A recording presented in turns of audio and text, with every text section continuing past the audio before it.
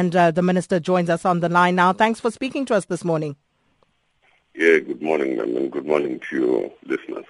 Minister Nhleko, your recommendations were generally very well received, but, some very notable and exciting, some would say, recommendations mooted there. Let's start by taking a look at the issue of change management and that particular program. Now, what exactly will this program look into?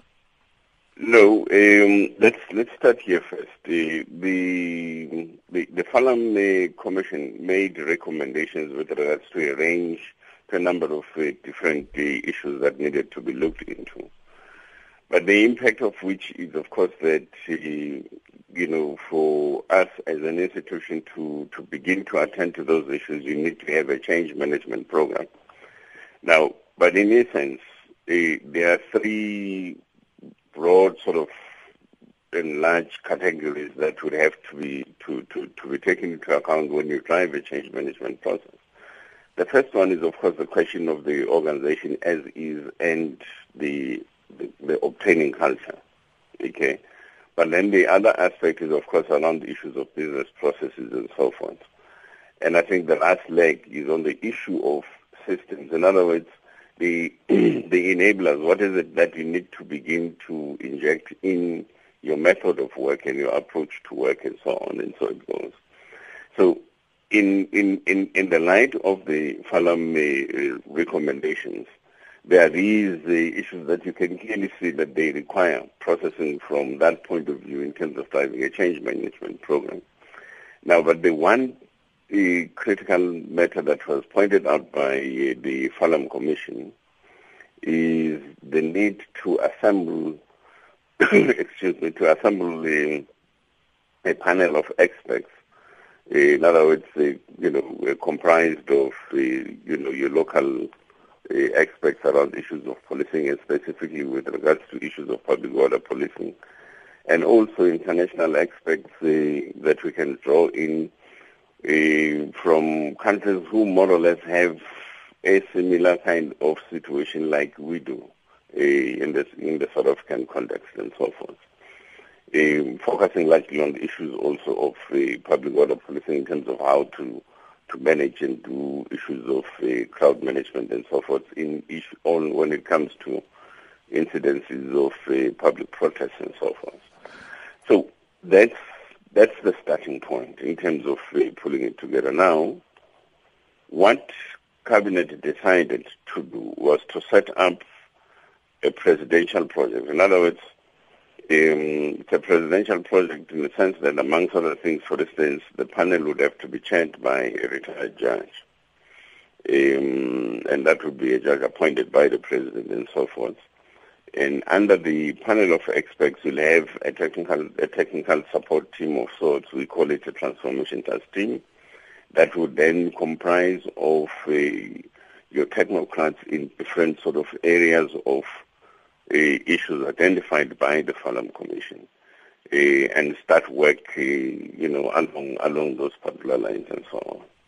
You also spoke about organizational ethos and obviously, looking at the South African police service that is envisaged, one that delivers a service to the broader South African public. Now, in this regard, how will you go about doing this? Are you going to, do an audit, do a baseline assessment of what is going on in the service at the moment and move from there? Or what modus operandi are you likely to embark on? Any change management program requires an as-is analysis. In other words, where are we, and what is the actual state of organization in terms of all sorts of different angles that we can look into. I mean, for instance, the Commission raised the issue of whether or not what is commonly referred to as the issue of leadership fit. In other words, whether or not we have the correct people at the correct places and so on. Now, and that element alone requires quite a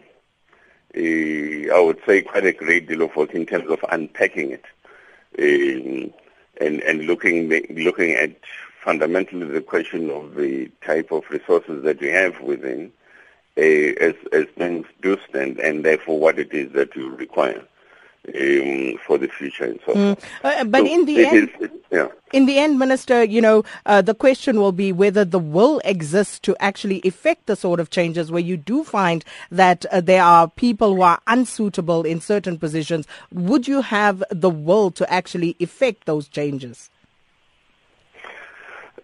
Look, in the first instance, we're talking about recommendations of a judicial commission of inquiry here. So it's not a question of what you can elect to feel, in a sense. It's a question of what needs to be done. So what needs to be done has got to be done. That's the one thing. But the other thing is, whether that is a factor or not so much of a factor, but the fact remains is that the institution of policing has got to be relevant to modern times. In other words, policing under a democratic context, policing under a human rights context and so forth. Those will continue to be, challenges of the day in a sense. We made an example, for instance, yesterday, and we still do, that South Africa is one country, for an example, that experiences no less than 10,000 public protests per annum. And that in itself must then tell you what the challenge of the day actually is, and therefore the manner in which you conduct policing in that regard becomes quite important, but also the manner in which you deploy resources, it becomes also quite a critical element and so on. And just with regard to all of these objectives, Minister, is there a timeline during which we are likely to see these changes?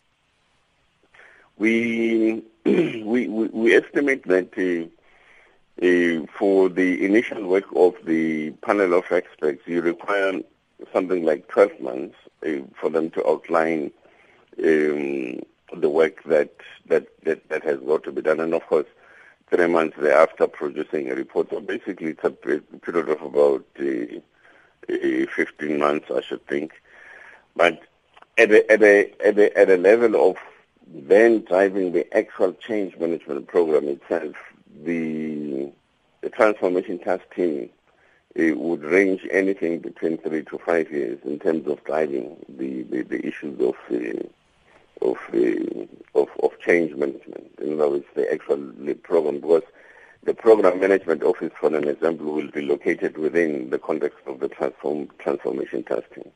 And then just a question here from one of our listeners, Joyce, Minister, seeing that you're saying this, could take a while yet. Joyce says, please ask Minister Nathi Nhleko, why do our police use rubber bullets and sometimes live ammunition against protesters instead of water cannons? You see, that's also one of the concerns expressed in the Farnham Commission report.